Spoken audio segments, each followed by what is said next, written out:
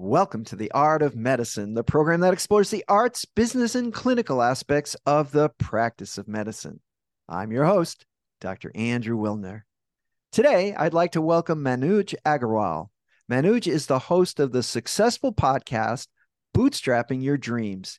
He's here today to talk about technology, entrepreneurship, and how to be successful in a future with so many unknowns.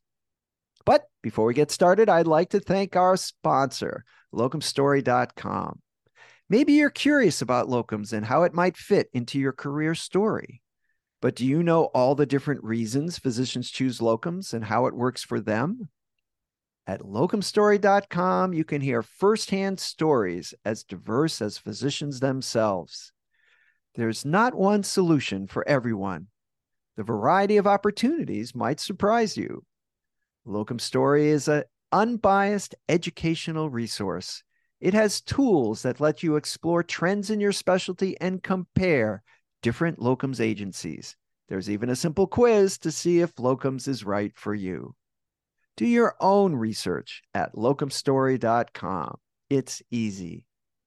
All right, and now to my guest, Manuj Aggarwal. Welcome. Thank you so much. So excited to be here. Well, I'm thrilled to have you on. We haven't on this program, which comes out every 2 weeks. We haven't really talked yet about the interface between technology and healthcare and physicians, and of course AI. Not 10 minutes goes by when I'm scrolling that I don't see something new in the news about AI. And frankly, I'm still of the generation that's kind of skeptical about AI. I don't know if you remember the acronym GIGO. Remember that? Yeah. Garbage in, garbage out. And that for computers, that was great, but the quality of the information going in was often the problem. Getting the information out, not the hard part. The hard part's getting the information in. And all these recording devices, we're going to monitor your heart, all day, or your brain waves. Problem is, get a lot of garbage going in, and that translates into garbage going out. Now, maybe they'll fix those problems. I don't know. So tell us a little bit about your background and why you're qualified to talk about AI. Sure. Yeah. Well, first of all, thank you so much for having me. So my background is technology. I've been in technology space for about 30 years. Worked with hundreds of startups, helping them build their technology. A couple of them went public recently. Worked with Fortune 500 companies like Microsoft and Pearson Education and a whole bunch of others. Worked in healthcare for a long time. I was part of the team which built digital solutions for the province of British Columbia, which is about 5 million residents here in Canada. And that system was then adopted later in Canada and other countries. So, I've had a lot of expertise in building technology for healthcare. And in terms of artificial intelligence, I'm one of the leading experts in AI in the world. I have 4 patents in artificial intelligence and delivered some really impactful work, specifically one project in education where we used AI to help students complete their degree programs because 30% of the students actually drop out in the first 2 years. So that project actually got special mentions from President Obama and Bill Gates. So I've had some really cool, I've been fortunate enough to work on some cool projects. And so I guess I have a few things I can share with the audience.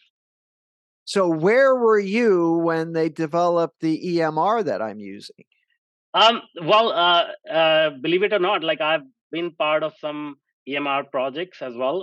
It may not be the one that specifically you're using, but yeah, I mean, it has been it has been an interesting journey learning the healthcare system and how it operates from inside. Well, I'm not sure you want to take credit for helping to develop the EMR because, Yeah. No, I can feel your pain.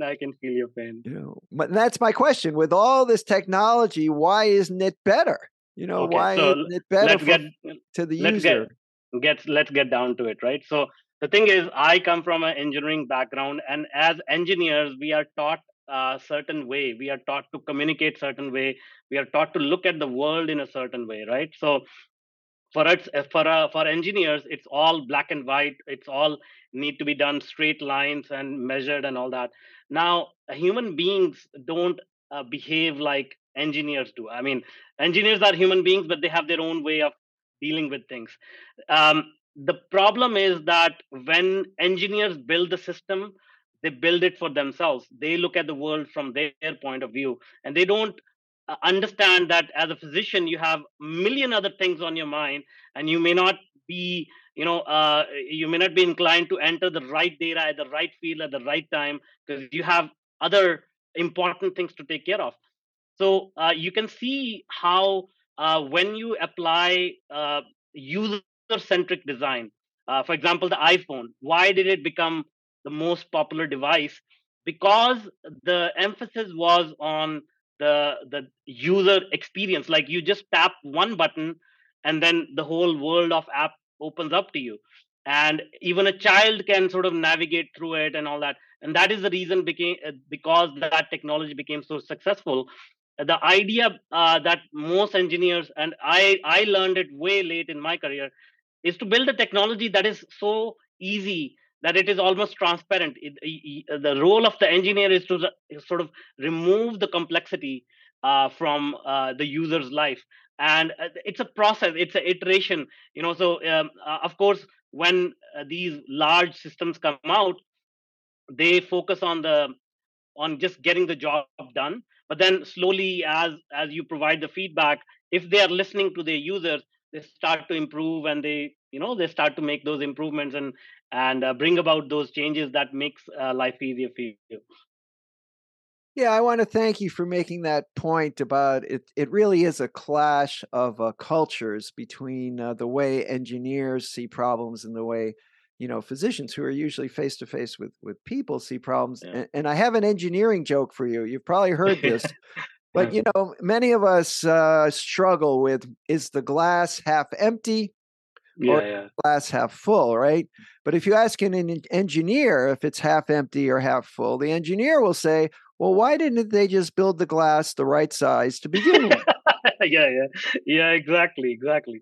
So I think a lot of the human nuances, for example, the obvious one, having a screen between you and the patient, Yeah. that doesn't work very well Yeah. for human communication. So I think the other key thing you said was if they are listening. And I think many of us on this side of the screen uh, have the impression that those who are building these softwares really aren't listening too hard to what we have to say, because it should not be a struggle and take, there was this paper that showed that for every hour a physician spends with a patient, spend 2 hours documenting it. Well, Yeah. that's criminal, right? Those people should go Yeah. to jail, in my opinion, to create a situation like that. All right. Now with AI, right? You've got some patents in AI. AI is here. We have, computers that are more powerful and chips that are faster and can do 17 things at once, right? Is this going to get any better, or is it just going to get worse? I believe it will get better, right? So let's build upon the previous argument. So we as humans, we have sort of devised a society where everybody is specialized, and that was because of industrialization. We had to have special skills in people, and that created siloed environment where engineers cannot empathize with the physicians, and so on and so forth. Every field has their own problems. But with artificial intelligence, you can think of it as a collective consciousness of entire humanity, and it becomes like one person who can answer all your questions. So now a creative person can actually start to use AI and say, okay, I'm going to take some best ideas from the medicine field. I'm going to take some other great ideas from the engineering field, and then I'm going to take some other ideas from the art field, and I'm going to mix it together, and I can conceive of a beautiful looking EMR that will really align with physicians' day-to-day activities, or their preferences, or what have you. Before the advent of AI, I would have had to find top engineer, top physician, top artist in their field with years and years of experience, and their willingness to come to the table, work with each other, and that's no easy feat. So that is the impact of AI. I can see where really creative people can now have access to this, you know, um, immensely intelligent machine that can help them unleash their creativity easily. Make sense? Yes, and I'm wondering, Manuj, in about 30 minutes, when we wrap this up, I wonder if you and I could start working on a new AMR. What do you think? Yeah, yeah, absolutely. I'm all for it.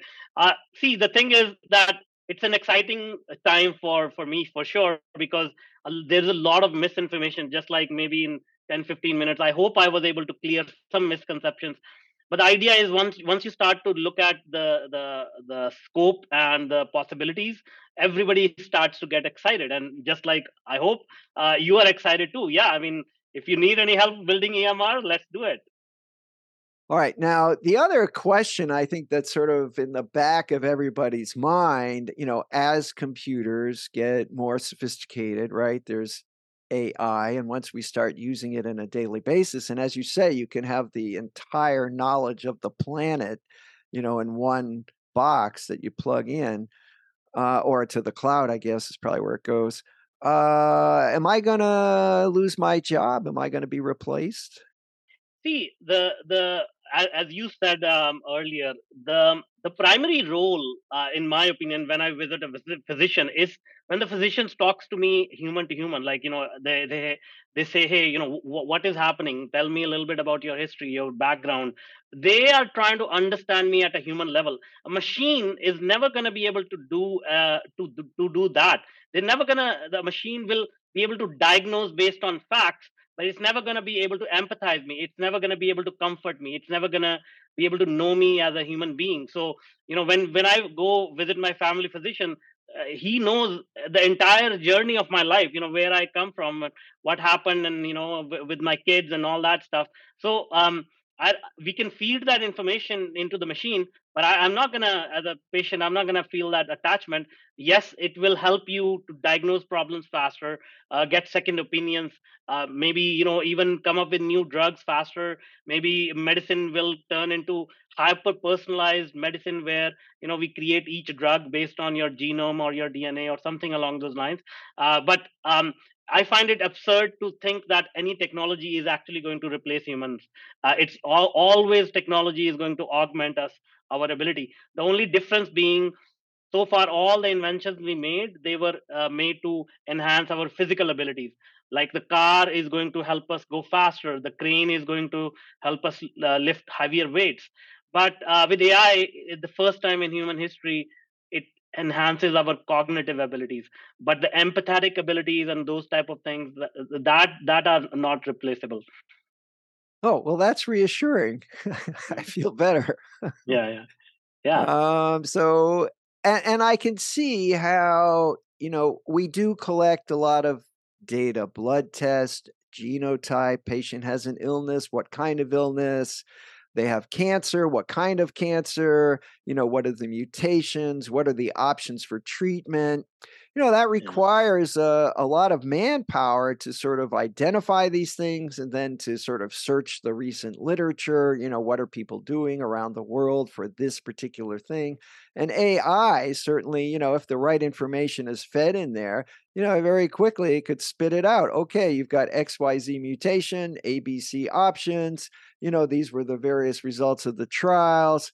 So in a split second, you could have the up to date treatment options, which you then could explain to the patient, and depending on their particular you know needs and wants and age and responsibilities and religion and all the things that the AI probably isn't going to deal with all that well, make a therapeutic alliance and make some yeah. progress. So I feel a little better. Exactly. It sounds like I might have a good tool.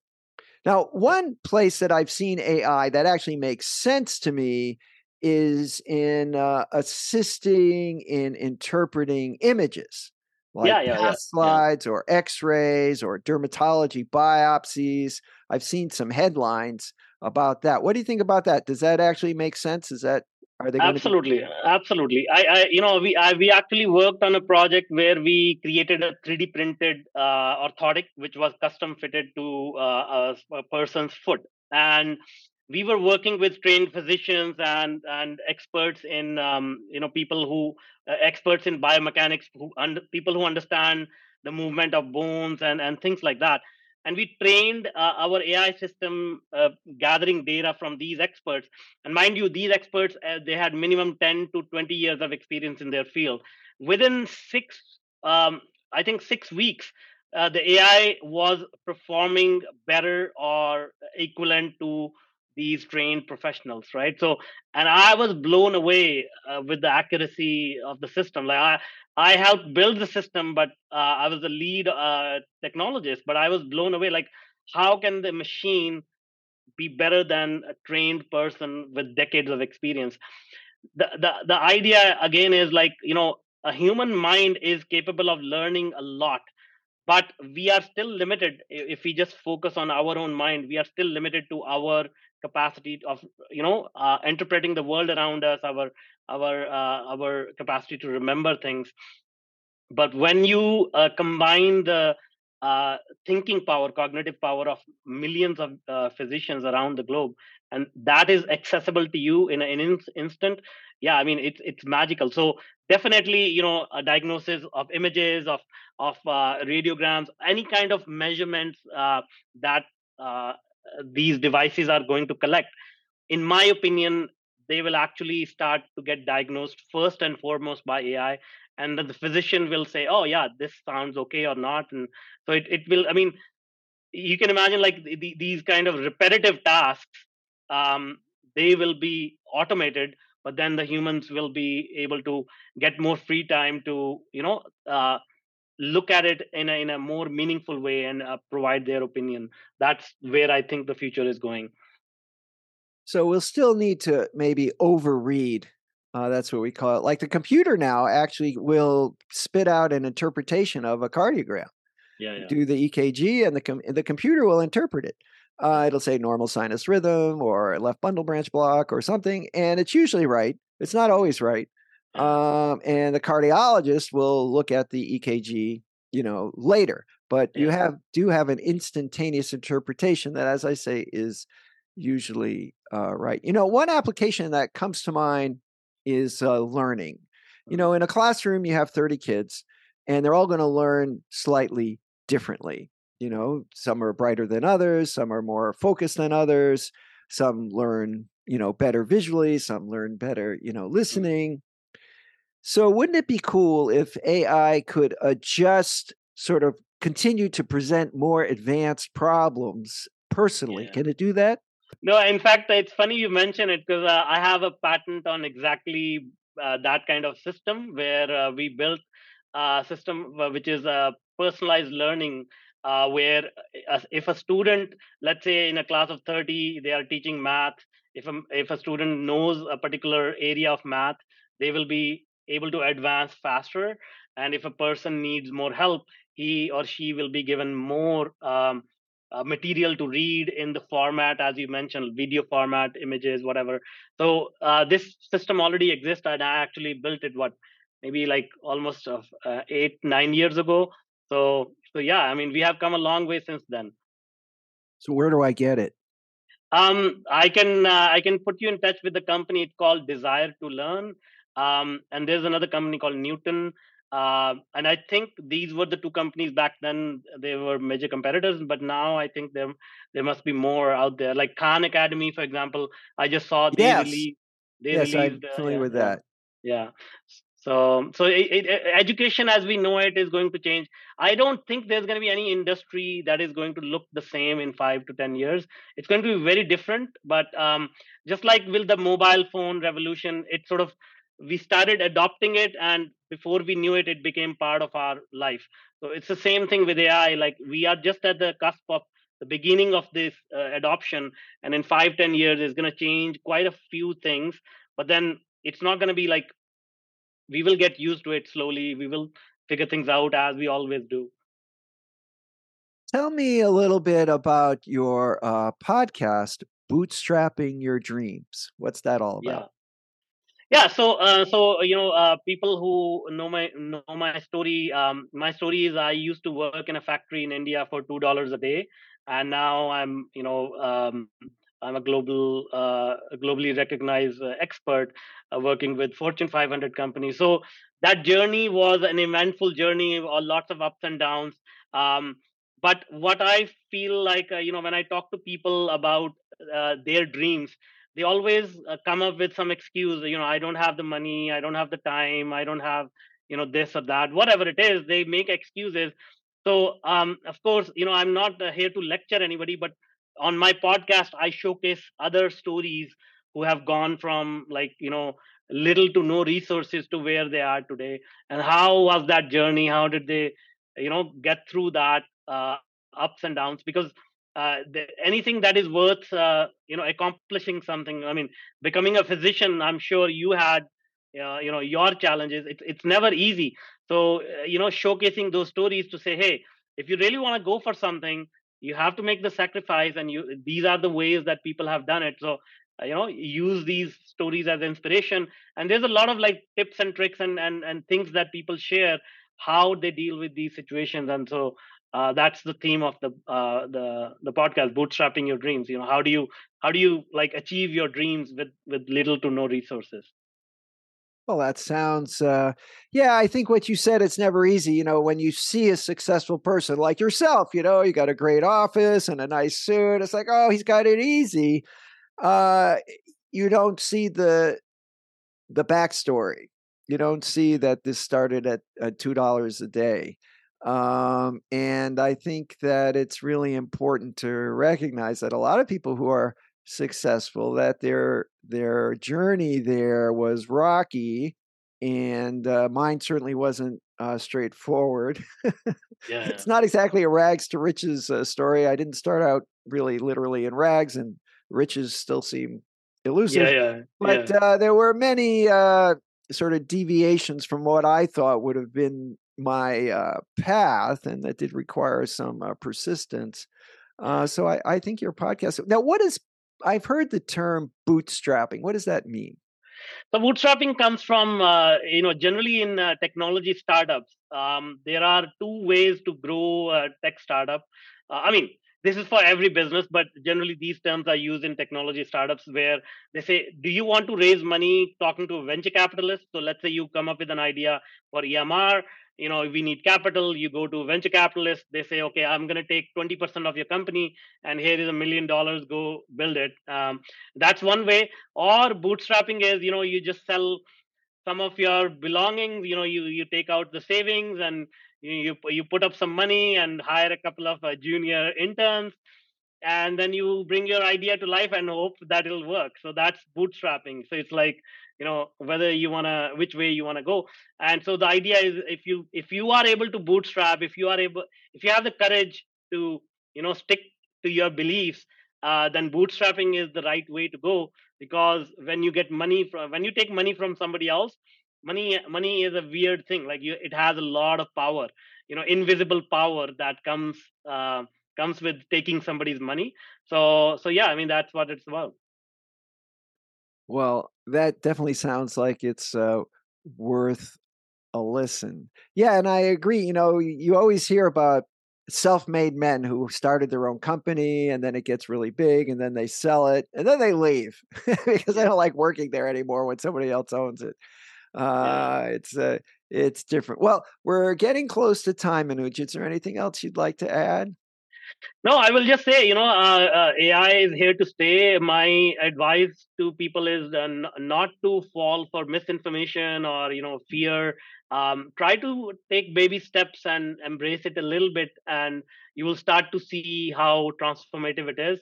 And I urge people to do that, because it's just like the internet. Like, a lot of people said, I don't need a website, I don't need a email address.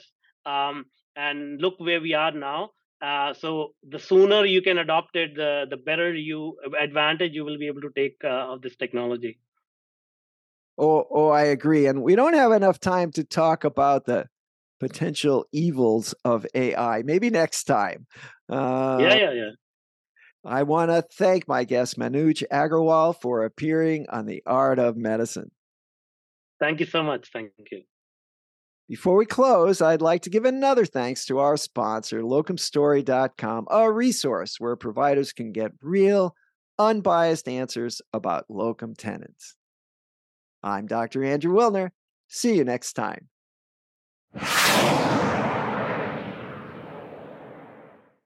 This program is hosted, edited, and produced by Andrew Wilner, MD, FACP, FAAN. Guests receive no financial compensation for their appearance on The Art of Medicine. Andrew Wilner, MD, is Associate Professor of Neurology at the University of Tennessee Health Science Center, Memphis, Tennessee.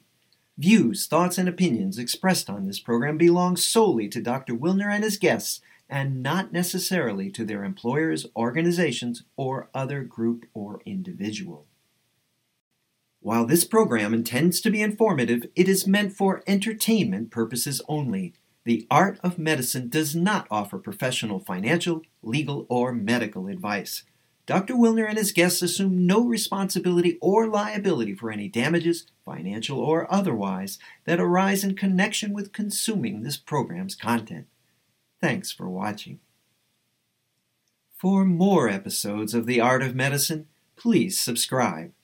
www.andrewwilner.com